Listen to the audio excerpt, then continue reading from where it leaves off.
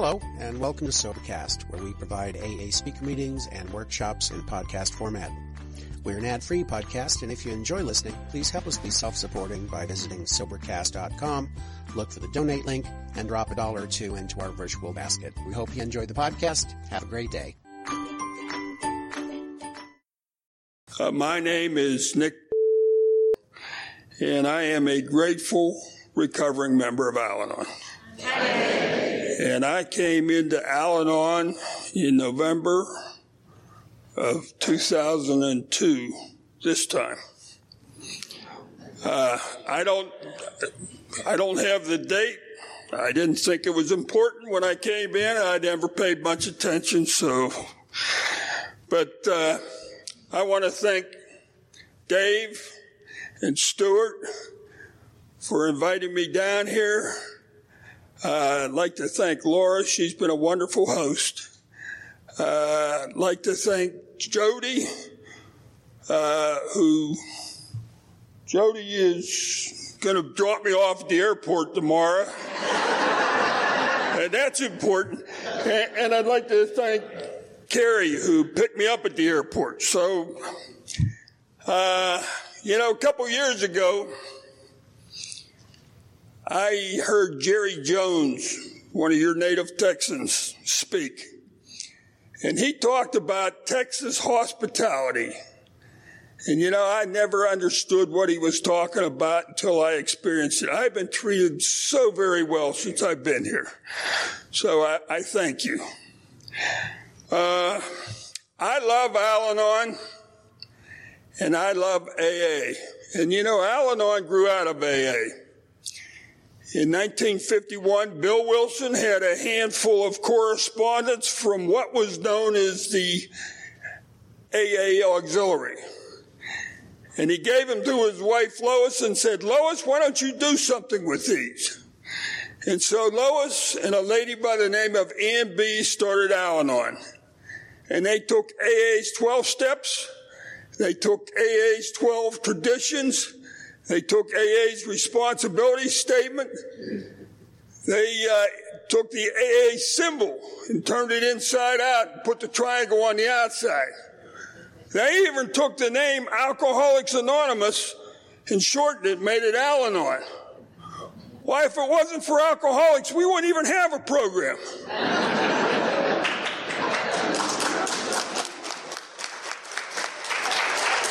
Nor would we need one.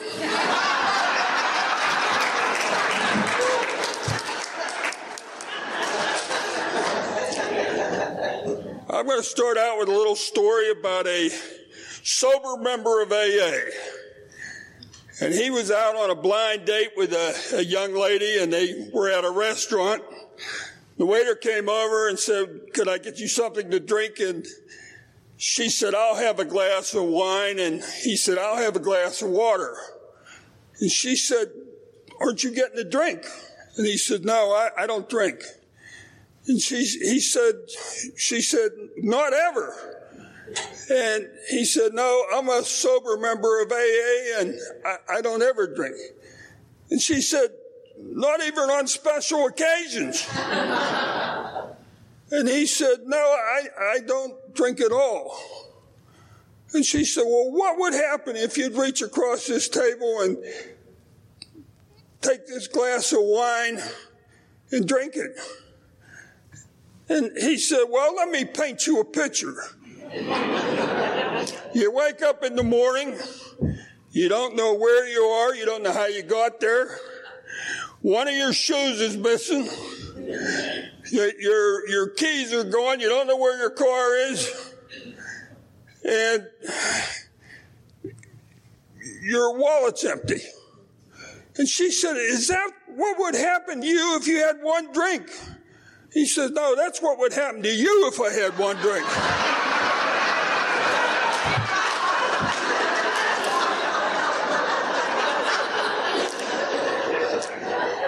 Because you see, we are badly affected by somebody else's drinking. We're all very different people here today. I'm from Pittsburgh, Pennsylvania. and that makes me a Steeler fan.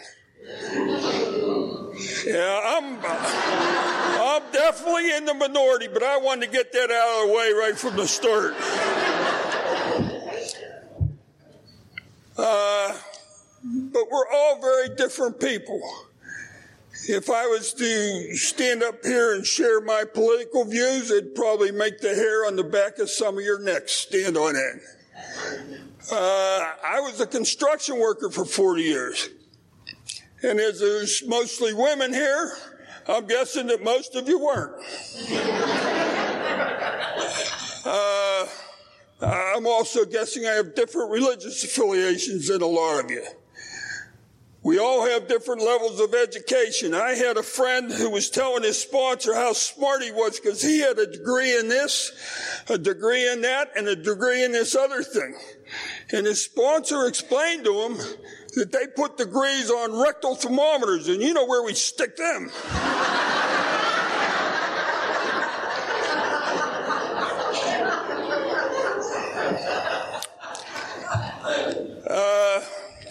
I'm probably older than a lot of you. I tell people I'm in my fourth quarter. Although there are those that insist I'm in sudden death. I don't know. But we come from different races, different ethnic backgrounds. We have different amounts of wealth.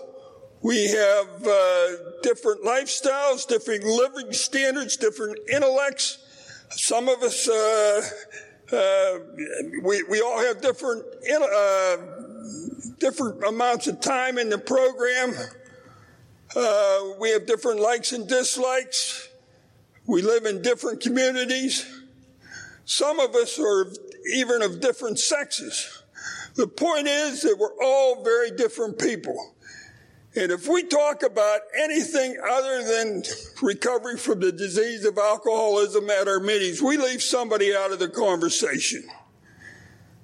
We're not here today to celebrate our triumphs. We're here because of our failures, our defeats. Our brokenness is what bonds us together. You know, Al-Anon and AA, the only place I know that you can meet a total stranger and sit down and reminisce.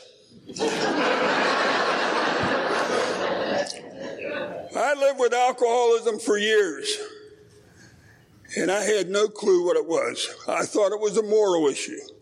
I thought an alcoholic was somebody who lived under a bridge and drank out of a paper bag. And I certainly wouldn't have somebody like that living in my house, let alone sleeping in my bed. But I did. I'm here today to share my experience, strength, and hope. And my experience, simply put, was that my wife drank and I got brain damage. I don't know how that happens. I come from a family of drinkers. Everybody in my family drinks. That was normal to me. I thought it was normal for everyone. In fact, my mother told me when I was 13 years old that you can't trust people that don't drink. And I got to tell you, I have met some of the nicest untrustworthy people since I came to Texas. Anyway, when I was 15 years old, I became trustworthy. And I started drinking. I drank all through high school, and I drank a lot. After high school, I went to a little college in northern Pennsylvania. There was 3 women for every man that went there. I thought I died and went to heaven. After college, I married my college sweetheart. That was 1 year of college, and she was pregnant. And we had a little girl. Early in my marriage, we struggled financially because I had no marketable skills. Then I got into electrical apprenticeship. My future was a little more secured, and we had a little boy. Early in our marriage, my wife drank very little. She had 3 or 4 glasses of wine a year. My drinking, on the other hand, bothered my wife. If I would stop and have a few beers with my friends, she would get upset. And if we went someplace where they were serving alcohol, she'd count the number of drinks I had because I had to drive home. And this went on for the first 8 years of our marriage. Then on our 8th wedding anniversary, I said to my wife, what would you like to do to celebrate our anniversary? And my wife said, well, you know, I've never gone to see an X-rated movie. Well, that sounded like a good idea to me. So I took her to see an X-rated movie, and then we went out to dinner. That X-rated movie seemed to have a profound effect upon her. Because when we got to the restaurant, I asked her if she wanted a drink. She said yes, so I ordered a bottle of wine. That wine was gone before the food was on the table. So I ordered another bottle of wine. By the time supper was finished, she was starting to get a little loud. I figured I'd better get her out of there. So I paid the bill. We stood up to leave. She was a little wobbly. And so I put my arm around her, and we started off across the restaurant. We got about halfway across the restaurant, and she stopped walking. I said, what's the matter? She said, my legs won't work. So I picked her up and put her over my shoulder like a saddlebag. I carried her out of the restaurant. I carried her to the car. I loaded her in the car.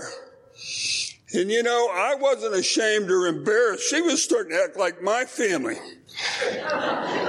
And on the way home, I thought, you know, this is our anniversary.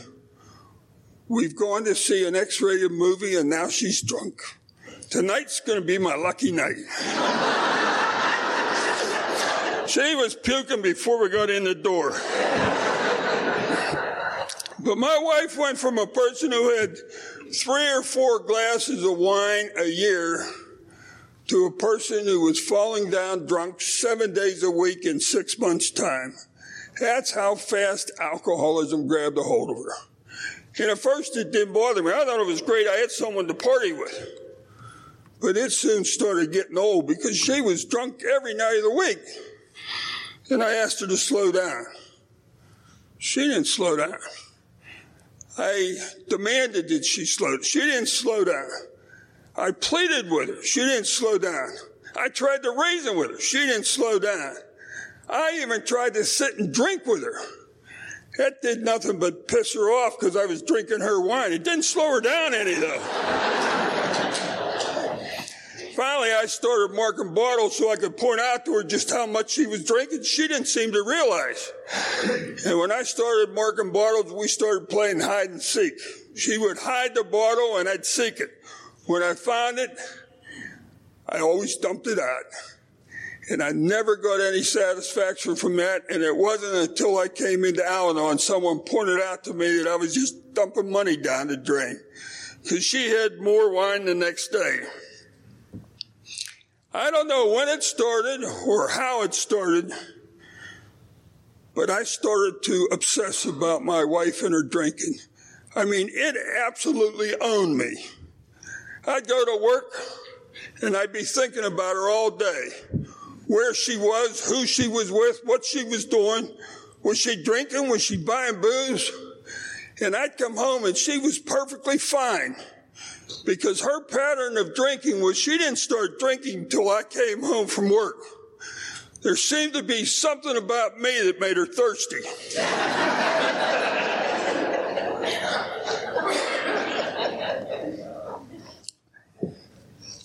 But by the time I came home from work, I had myself so worked up. And we had many fights. And I got to tell you, I started almost every one of them. And it wasn't that I liked to fight. I just couldn't seem to help myself. And I'd get her all fired up and I'd want to be done fighting. I'd go in the next room and she'd be right on my heels like a little Mexican chihuahua. And I'd go into the next room and she'd be right on my heels. And finally, in desperation, just to get away from her, I'd run out and jump in my car and tear off down the street. And I wouldn't even get a block down the street. And I'd say to myself, where are you going?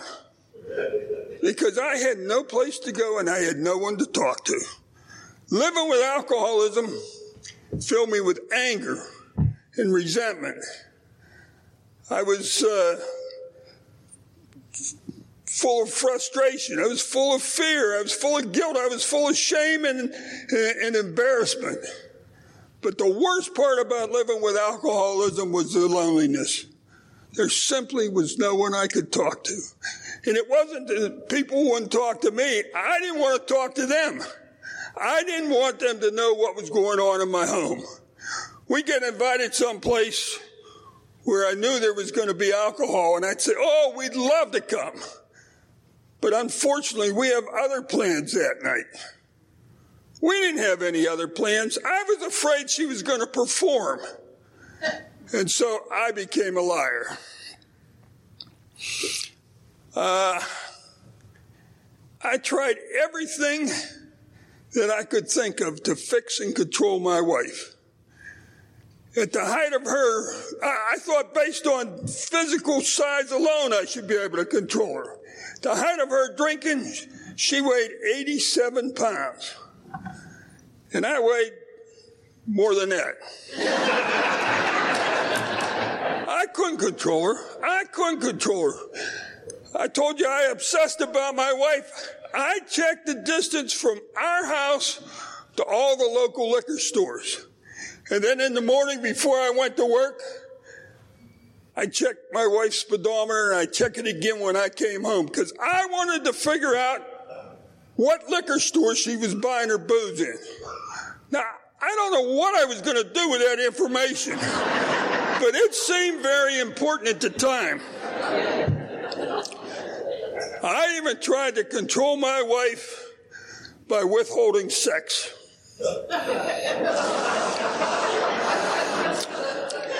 That didn't work at all. She never even noticed.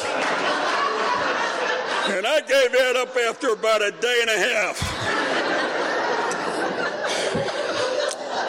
I quickly realized the problem wasn't that bad. My wife started having panic attacks. I didn't know what to do with her, so I took her to the family doctor. The family doctor didn't seem to know what to do with her, so he sent her to a therapist. I took my wife to her first therapy session. She went in to talk to the therapist for the first 45 minutes. Then she came out, and I went in to talk to the therapist. And the therapist said, "What do you think your wife's problem is?" And I said, "Well, she drinks too much." And the therapist said, "No, she has issues. And we'll work through the issues and the drinking will go away." Well, I sent her off to the therapist. This was in the late 70s. It cost $50 a week for her to go see this therapist. That was a lot of money to me at the time. And finally, after 6 months, she came home and she said, "The therapist would like to see you next week." So I went in and the therapist said, "You know, Mr. Palmer, until you get your wife to quit drinking, I can't help her."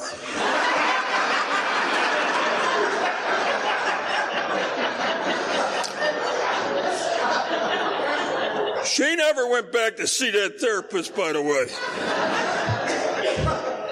But, you know, this was a trained professor. This lady had diplomas all over her wall. And she said it was up to me to get her to quit drinking. I was responsible. Well, for the next several years, our marriage and our life together kind of circled the drain. I mean, we weren't going anywhere as a couple. And finally, I came home from work one snowy February. There was about 8 inches of snow on the ground. I walked into my kitchen, and my wife was drunk. Now, I hear people in the Al-Anon program say that when their spouse came home from work, they would run over and give them a kiss so they could smell their breath to see if they were drinking. I never had to do that. Because when my wife drank, she put on lipstick. And she missed her lips. She had it all over her her mouth. Hell, I could tell from down the street she was drunk. And I said, I'm not living like this anymore. You're going to have to leave. She said, I'm not leaving. I said, oh, yes, you are. And I picked her up and I carried her out and threw her in the snow. Well, it was like putting the cat out. She was back inside before I was.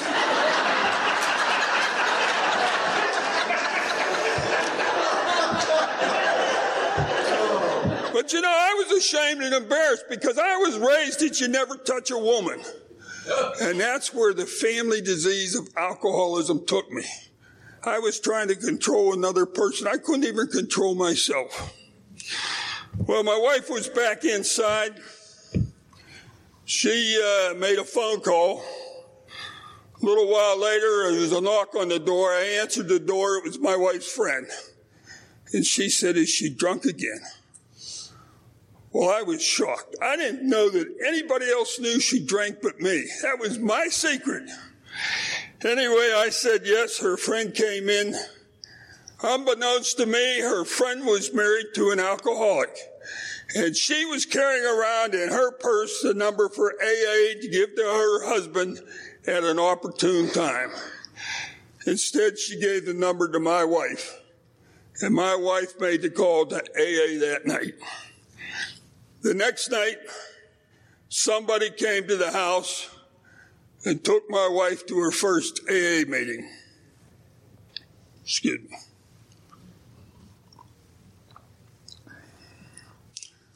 When she came home, I sat down with her and I said, now, what did you learn at your first AA meeting? And she said, I learned you're sicker than I am and you need to go to Al-Anon.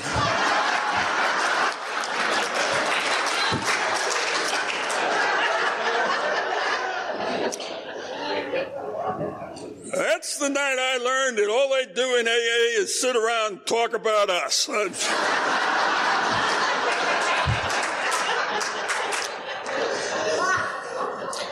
I went to my first Al-Anon meeting that Friday night. I walked in and there was about 35 women and 4 guys. And I got to tell you, I was intimidated. I mean, I had all the problems I could stand with one woman. I didn't need 35 more in my life. But you know, God gave me the gift of desperation. And I went in. I started talking to one of the guys. He was a few years younger than me. And he was very spiritual. And I tell you that because that became a large part of my early recovery. And it remains a large part of my recovery today. I talked to this guy quite a bit that night. He seemed like a pretty good guy, and we started going to meetings together. We went to all the local meetings. Eventually, I asked him to be my sponsor.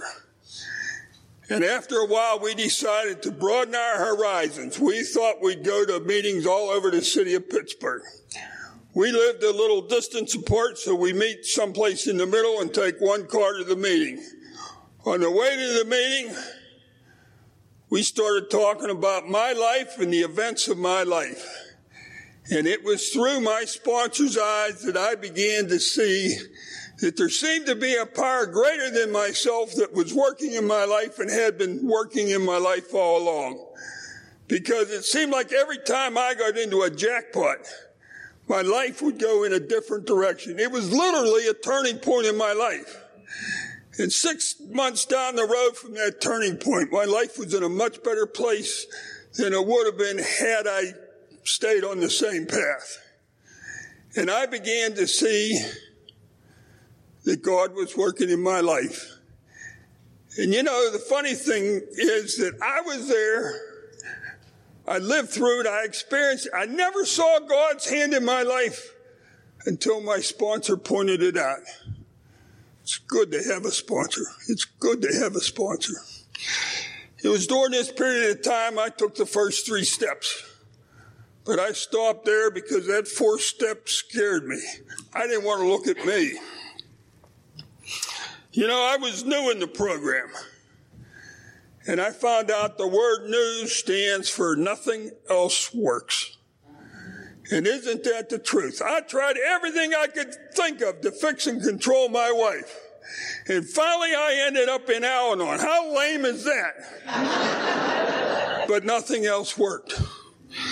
At my very first meeting, I learned about the 3 C's. I didn't cause the alcoholism, I couldn't control it, and I couldn't cure it. And when I could move that information from my head down to my heart, it started to lift the weight off my shoulders. Later on, I learned about the 4th C. I couldn't compete with alcohol. Alcohol was my wife's lover, her companion, her confidant, her seducer, her confessor, her best friend. It was her everything. I couldn't compete with alcohol on any level. I learned that alcoholism is a disease. Now, I had seen a sign in a bar room years earlier that said, alcoholism is a disease. Get your shots here. I thought it was a big joke.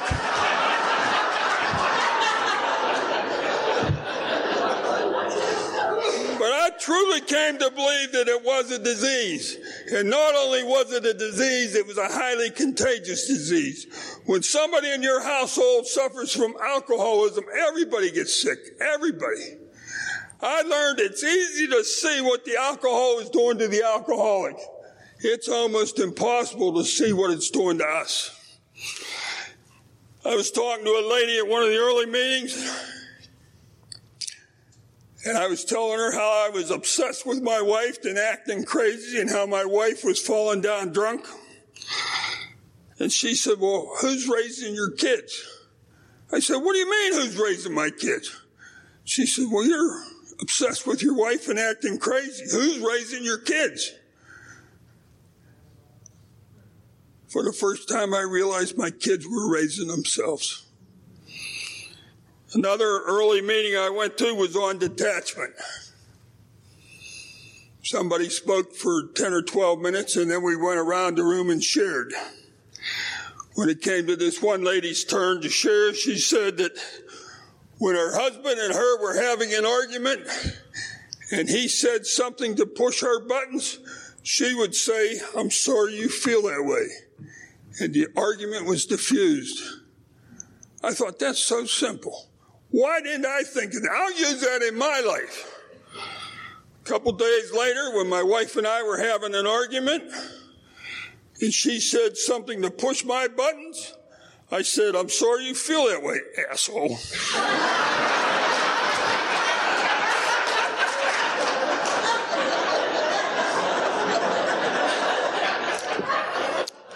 That's not what I learned in Al-Anon.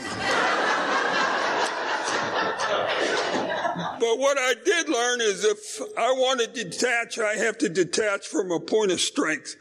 I can't detach from a point of weakness. We talk about halt, hungry, angry, lonely, and tired. And I have to avoid these things because if I don't, I'll be vulnerable. I'll get sucked right into an argument. The way I became strong is I went to lots of meetings. I started working the steps with my sponsor, and I started to develop an intimate relationship with my higher power.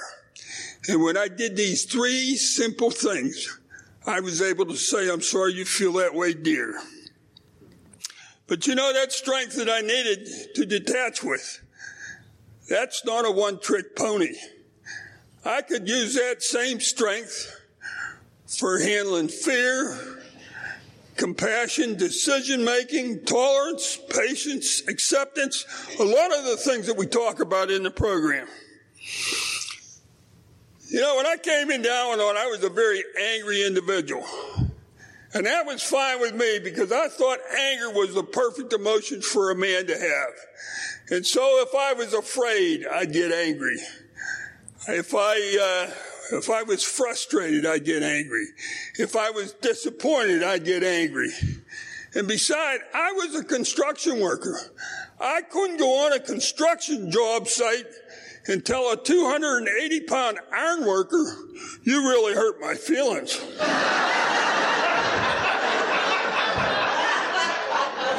And so for the first time in a lot of years, I started feeling my emotions. You know, those early meetings were uncanny. Every meeting seemed to be exactly what I needed. It didn't matter what the topic was. It was exactly what I needed. It wasn't until years later I figured out I was so sick it wouldn't matter what the meeting was on. It would have been exactly what I needed. I was in the program 16 months. I come home from work one Friday night. My wife wasn't home. Dinner time came and went, and she still wasn't home. Finally, about 6:30 or 6:45, the phone rang. I answered it. It was my wife. She informed me that she was on her way to California, and I was devastated. I found out the next day that she had run off with a guy that she met in AA. He left his wife, and they went out to California. And I needed to talk to somebody. So I tried to call my sponsor, but this was 1983. We didn't have cell phones at the time. I couldn't get a hold of them. And so I decided that I'd go out to my meeting early, and maybe there'd be someone I could talk to. Now, the meetings back then all started at 9 o'clock. I went out about 8 o'clock. The only people that were there were 5 or 6 newcomers that were there for the newcomers meeting. The person who was supposed to chair the newcomers meeting didn't show up that night for some reason. Well, Al-Anon newcomers meetings were very simple at the time. Al-Anon had a series of 6 cassette tapes.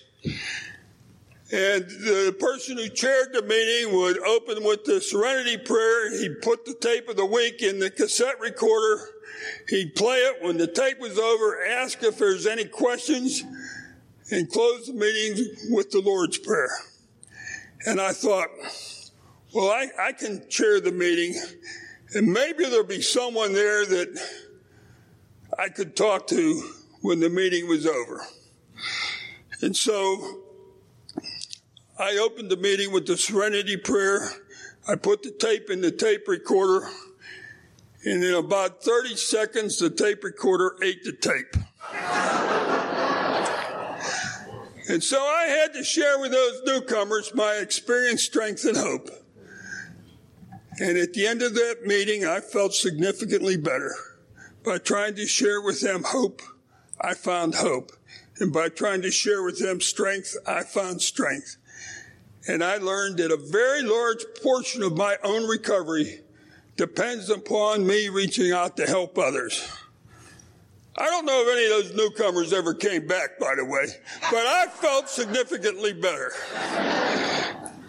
Well, my wife was gone, and I made a conscious decision that I was not going to let this thing that she did destroy my life. And so I decided I was going to do my 4-step. Al-Anon has a book. It's called The Blueprint for Progress. It's how a lot of us in Al-Anon do our 4-step. I bought The Blueprint for Progress. I would come home from work. My kids and I would have dinner. And then I sat out on my deck and I wrote and I wrote and I wrote. And this had 2 significant effects upon my life. The first was that it gave me the discipline to take the focus off what my wife had done and put it on me. There wasn't one question in that Blueprint for Progress about her. And the second thing is that I learned more out about myself than I ever would have known. You know, normal people don't ever look at themselves, especially if they're married to alcoholics. Alcoholics make such an easy target. You can blame them for everything. But for the first time, I looked at me. And I found out I was a very frightened, very judgmental, very self-righteous person, to name just a couple. Well, my wife was gone, and I continued to go to Al-Anon. This one week, I was going to go up to see my sister. She lived up in New York. And my kids were staying at their grandparents'. Something came up, and I didn't go. I don't remember what it was, but I didn't go up. But I went out to my Al-Anon meeting. I came home about 10:30 or 10:45, and there was a strange car in my driveway, and there were lights on in my house. I walked into my kitchen. Out of my living room walked this guy. All he had on was his underwear. Don't we just love it when we have an opportunity to work our program? I'd like to tell you that that's what I did. But I had what we call in Al-Anon a slip. I tried to hurt him. Well, fortunately for him and fortunately for me, he was a little quicker than I was, and he ran out into the night in his tighty whities. I went into the living room. He had his clothes all neatly folded in a pile. I got a pair of scissors and cut them up. And I guess my wife was upstairs getting a bath, getting cleaned up for him. So I couldn't catch him, but I went down in the driveway and I caught his car. And I lumped his car up a little bit. He was a salesman. He had all his sales books and all his sales paraphernalia in the back seat of the car. I took them all out and I threw them in the garbage can. And then I went up in the house and I got all my wife's clothing. And I brought them down and put them in the back seat on top of the broken glass where the sales books used to be. He eventually came back. He told me he was sorry. I agreed with him. And I sent them on their way. Over the next several weeks, my wife called me numerous times. She told me how sorry she was for what she had done. And she said that all she wanted to do was come home and be my wife. And eventually I said, you can come home, but you have to get help for yourself first. So my wife went into a halfway house. She was in that halfway house for a short while, and I took her back. And she was home for a short while, and her and this fella, I called him my husband-in-law by now. They took off and went back out to California. And I entered into the darkest period of my life. But I continued to go to Al-Anon. I went out to my home group one Friday night, and 2 carloads of people from a meeting across town that my sponsor and I used to go to came out to my home group to support me. That's the kind of love and support and understanding we have for one another in the program. After the meeting, we all went out to a restaurant. One of the people that came out to support me was a young lady that I really didn't know. I'd seen her around. I may have said hi to her a couple times, but I never had a conversation with her. And we happened to sit next to each other at the restaurant. We started talking. We found out we had a lot of things in common. I mean, they were simple things. Like she had 3 sisters and a brother named Joe, and I had 3 sisters and a brother named Joe. Her mother's name was Betty. My mother's name was Betty. She was in the program about the same length of time that I was in the program. She'd been married about the same length of time that I had been married. And she had 2 teenagers, a girl and a boy, with the girl being the oldest. And I had the same thing. And we started comparing notes. You know, what do you do when this happens? And how do you handle this situation? And she seemed like a very nice person. And I asked her for a phone number. I called her up a couple days later, and I made a date with her. I took her out to dinner and a movie. Took her out and bought her a hamburger. Hey, I know how to treat a girl. And the movie was about a drunk. I want her to feel comfortable, feel at ease, let her hair down. And she's been my bride for the last 36 years.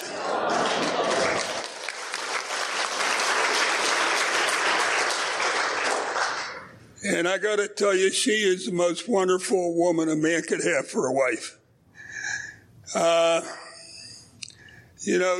Today I look at our marriage and I just know in my heart that God handpicked her for me. Well, my daughter had graduated from high school, and she was seeing this guy that we didn't like. He was abusive. And the first thing you know, my daughter was pregnant, and she had a little boy. Now, my new wife and I both love little kids. We loved them then, we love them today. And we used to get this little boy on Friday night to Sunday night from the time he was brand new out of the hospital, every weekend. And we'd take him to church with us on Sunday morning, and my wife was holding him. And he kind of looked like me. He had the Palmer pumpkin head. And so she was holding him in church this one morning, and the lady came over and said, "I didn't even know you were pregnant." And my wife only smiled. Anyway, when our grandson was 13 months old, I got a call one afternoon from the Children and Youth Service. And the lady said, "We got your grandson over here at the police station. Come pick him up."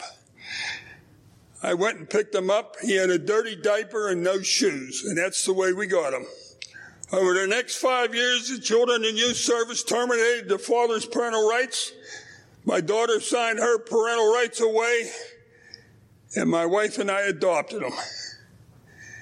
Now, we were both in Al-Anon, and we knew how alcoholism seems to run in families. And so we wanted to make sure that we were the best parents that we could be. I mean, he had a bad family tree on both sides of his family. And we wanted to make sure he grew up to be a responsible adult. And so we ate our meals together. We prayed at our meals. We prayed at night. My wife read to him every night. He was in Cub Scouts. He was in Little League. And along the way of raising him, we dropped out of Al-Anon because we didn't have any alcoholism in our life. We thought we were cured. And we took this little boy to a child psychologist every couple years to make sure we were on the right track. He underwent this traumatic experience when he was a baby, and we wanted to make sure we were doing things right. He was an altar boy for years. And when he was 12 years old, he started drinking and drugging. And there's not another damn thing we could have done. This was a decision that he made. And when he started drinking and drugging, we entered the most insane period of our life. He didn't have any money to be buying drugs and alcohol, so he used ours. I'd have $100 in my wallet, and I'd look, and there'd be $60 in there. I'd say, "Were you in my wallet?" He would get so upset that I would even ask him. And then I'd say to my wife, "Were you in my wallet?" And she'd say, "No." And I spent hours trying to figure out where I spent that $40. This didn't happen once. It didn't happen twice. It seemed like it was happening all the time. My wife was blaming me. I was blaming her. She was pointing a finger at me. I was pointing a finger at her. I mean, he was a young teenager. He had to listen to his parents. Yeah, that's funny.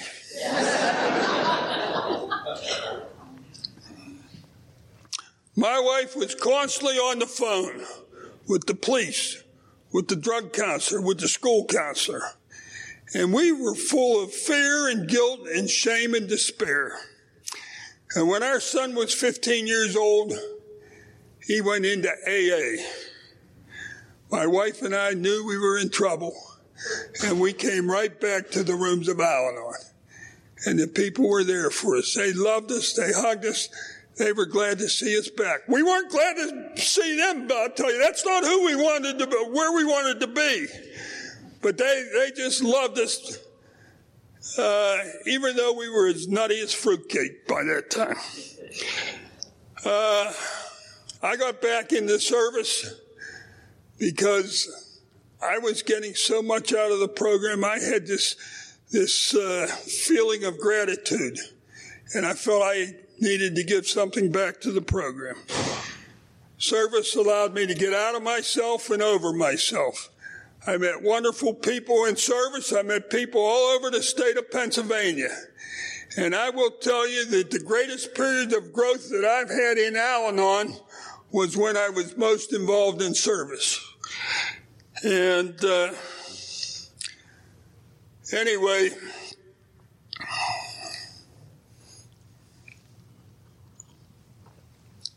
our son eventually graduated from high school. He went to AA all through high school. He never fell in love with it. After he graduated from high school, he decided that what he needed to do, he needed to have his own apartment. So my wife and I furnished the apartment for him. He was in that apartment 1 month, and he got tossed because he was drinking again. Wintertime was coming on. It was getting cold. It gets cold in Pittsburgh, by the way.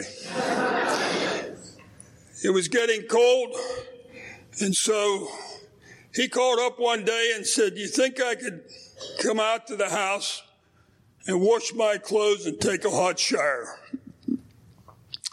Well, he was our baby. He was our son. We never stopped loving him. And so my wife and I said, "Yes, you can do that." And then he said, "Do you think you could come and pick me up? I don't have any gas to put, or any money to put gas in my truck." So he told me where his truck was parked. I went and picked him up. He came out to the house. He washed his clothes. He took a hot shower. And my wife fixed a really nice hot supper. And after supper, he said, "Do you think I could spend the night?" And we had to tell him no. I mean, it was hard. That was our baby.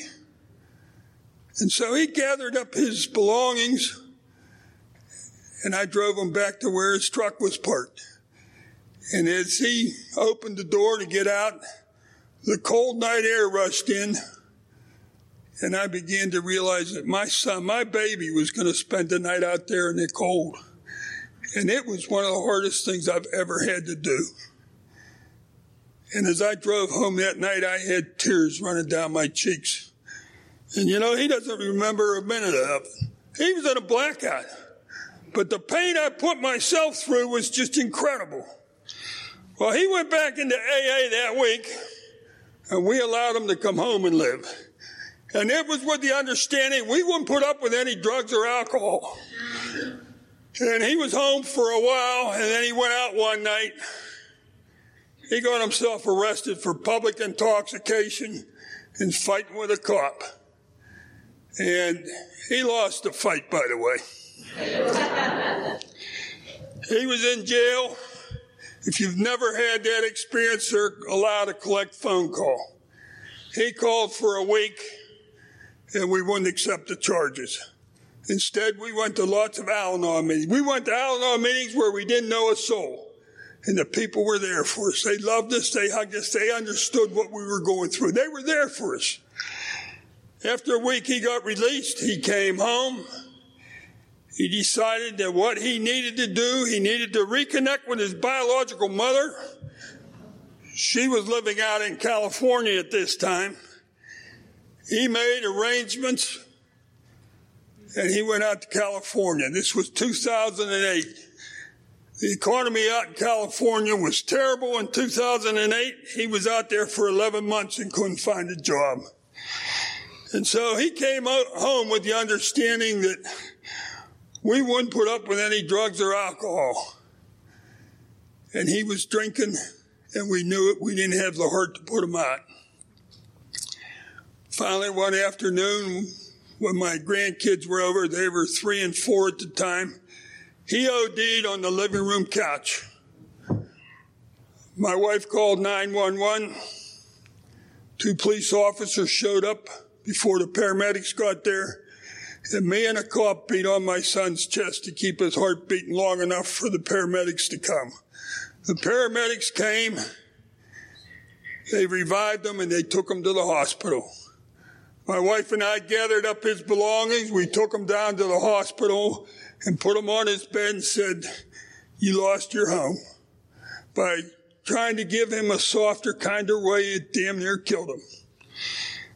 Then my wife and I went home, and we knelt down and we turned him over to God and said, "God, please take care of him."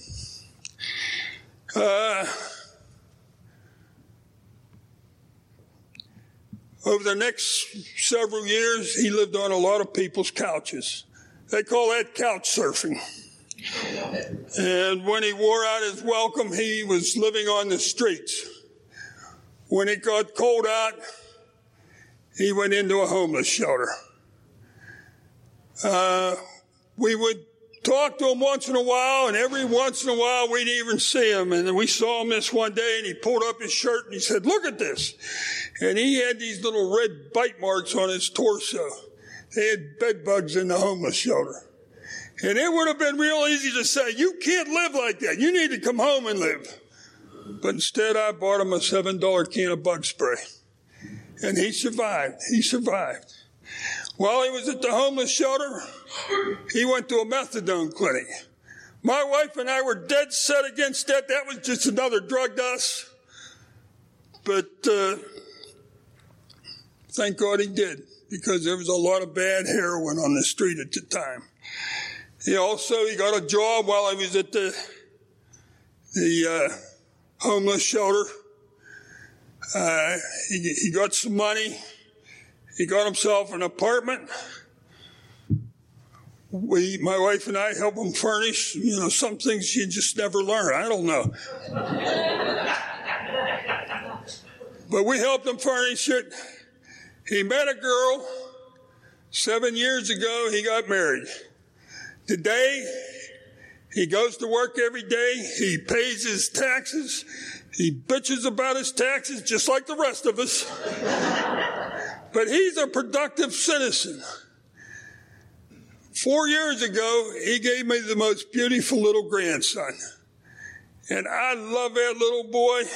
I had the privilege of watching him 3 days a week for the first 4 years of his life. And I said to him when he turned 3, I says, "I just love you to pieces." And he says, "I love you together."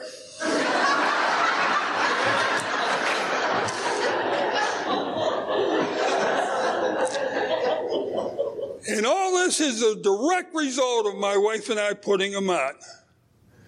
We put him out on the street, and we turned him over to God, and God fixed him. God fixed him.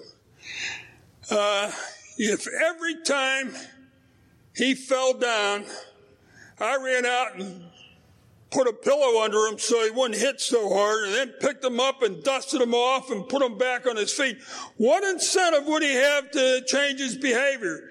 It's only when he felt the consequences of his behavior was he able to change. God changes our behavior in a lot of nice ways. He changes it through love and understanding and compassion and acceptance.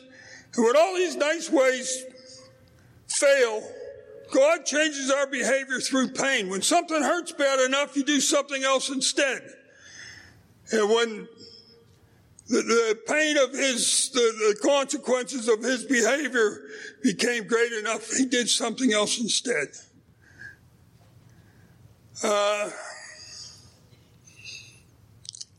We turned him over to God, and God fixed him. I got to tell you, he didn't fix him in my time. I thought it should have happened a lot faster, but he's doing very well today. I told you the worst part about living with alcoholism was loneliness. There simply was no one to talk to, because when I tried to talk to somebody, I get responses like, I wouldn't put up with that. I'd put my foot, I'd throw the bum out. Or my favorite was, well, what you should have done. People that don't have their own alcoholics don't get it. They don't understand. But when I came into Al-Anon, people were talking about experiences that I could identify with. They were talking about feelings that I had had. And one night I broke down and I told a lady at the meeting what was going on in my home. And she did not say, I wouldn't put up with that or what you should have done. She said, I know. And when she said, I know, I was home. I was home.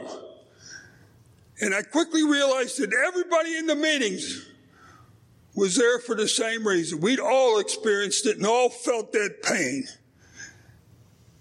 And I quickly understood that I could talk to the people in these rooms. If it's mentionable, it's manageable. If I can talk about my pain, it'll cut it in half. If I can talk about my frustration, it'll cut it in half. If I can talk about my resentments, it'll cut it in half. If I can talk about my fear, it'll cut it in half. If I can talk about my joy, it'll multiply it. But when I leave things bottled up inside of me, it'll fester and poison me. It'll cause me to be bitter and angry and resentful. And I don't choose to live my life that way anymore. I want to live happy, joyous, and free. And I have found that I can live happy, joyous, and free by coming to the program, working the steps with my sponsor, and staying close to my higher power.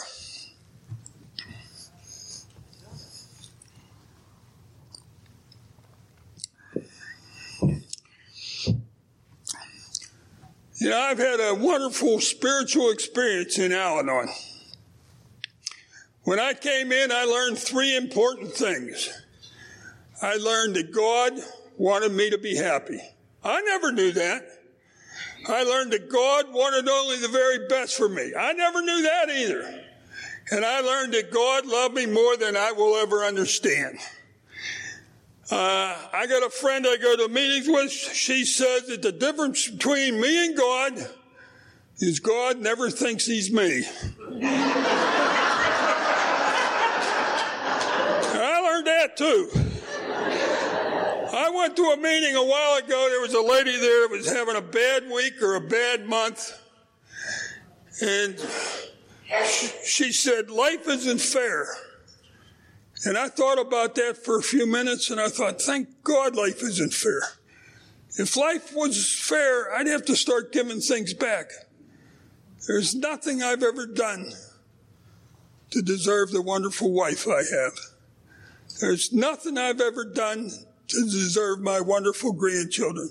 If I knew grandchildren were as wonderful as they are, I would have had them first. And there's nothing I've ever done to deserve my wonderful Al-Anon family. You are my people. You are the people that loved me when I was unlovable. You are the people that accepted me when I was unacceptable. And you are the people that understood me before I understood myself. Al-Anon's a 12-step program. And every one of those 12 steps is a spiritual experience. I don't have time to talk about all the 12 steps, but I'm going to talk a little bit about the third step. The third step says, made a decision to turn my will and my life over to the care of God as I understood him. You know, when I turned my will and my life over to the care of God, God came all the way down to where I was at and accepted me right there. I didn't have to get righteous. I didn't have to get pious. I didn't have to get holy. He accepted me right where I was at. And I believe that third step is about God carrying our burdens. I turn my will and my life over to God. My will is my mind, and my life is the world and the people in it. It makes no sense for me to turn my will over, my mind, and hold on to my kids and try to fix them. I need to turn everybody over to God. You know, one of my hobbies is stained glass. I was in a stained glass store years ago, and there was a sign there that said, "We repair stained glass windows, and the cost is $10 an hour." Then the sign said, "If you watch, it's $50 an hour, and if you help, it's $100 an hour."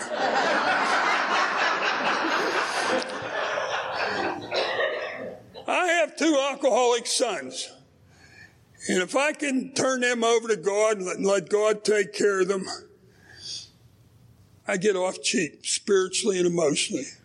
If I have to watch, make sure God's fixing them the way I think they should be fixed, I pay a big price.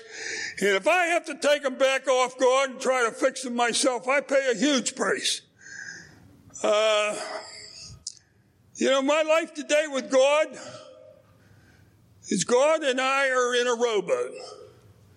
God's on the rudder, that's the steering part, and I'm on the oars, that's the work part. And it's a beautiful day. We're going all over the lake. We're having a ball. Life is good. Life is wonderful. And then I say to God, "Hey, how about trade me places?" Because God says, "Sure," because he gives me a free will. And so I get on the rudder and God gets on the oars. And then we just sit there. Because God don't row. I got a friend that says you can't pray your socks on. You may want your socks on, but you better put them on yourself. Because God doesn't put socks on and he doesn't row. You know, I've come to the understanding that when I turn my sons over to God to let God take care of them, it's not like I'm turning them over to the enemy. God loves my sons more than I could ever love them. And I know today that it's God's job to take care of my sons. But I also know it's my job to get out of God's way.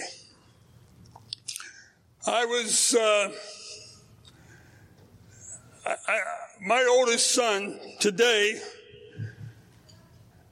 has 2 years of good AA sobriety.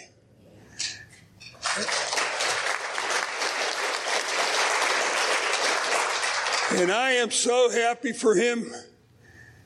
And I want to thank the members of AA for helping him get sober.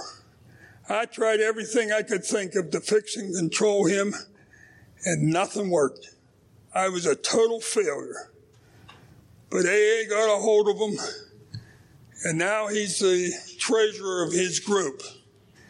And I am so happy and so proud of him, and I had nothing to do with it. And I thank you. I don't know why it is that we can't help our loved ones, but somebody else can help them.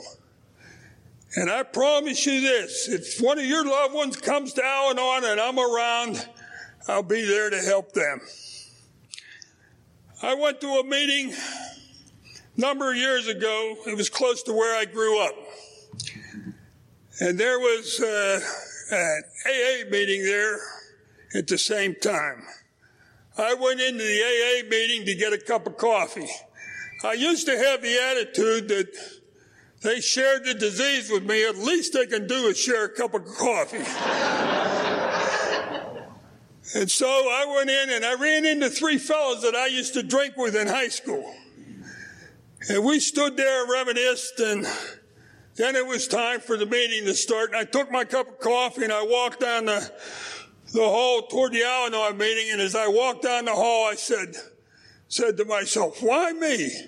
Why am I in the rooms of Al-Anon and not in the rooms of AA? What was the difference? How did I dodge the bullet? And as I continued to walk down the hall, I began to realize what a privilege, what an absolute privilege to be a member of Al-Anon. And then I thought, with that privilege comes responsibility. It's up to me to make sure that the program of AA or Al-Anon is here for the next person. I got a little granddaughter, and I love her to pieces. But she is such a fixer and such a manipulator, and she makes excuses for her little brother. She's going to be in these rooms someday. It's up to me to make sure the program of the 12 steps and 12 traditions is here for her. You know, that little granddaughter, when she was 3 years old, she was over at my house. And it was a summer day, and the sun was out. It was warm. And so I took her for a walk down in the woods behind my house. And we walked and walked and walked. And then we came across a log laying across the path. And we sat down to rest. And I said to her, Megan, do you know where you are? And she said, no. And I said, do you know which way home is? And she said, no. And I said, well, you must be lost. She said, I'm not lost. I'm with you. And I will tell you, I'm not lost anymore either. I'm with you. Thank you.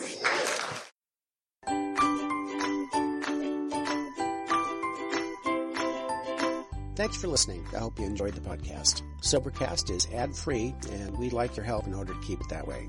So if you'd like to help us be self-supporting by pledging $1 or $2 a month, visit Sobercast.com and look for the donate links. Thank you very much.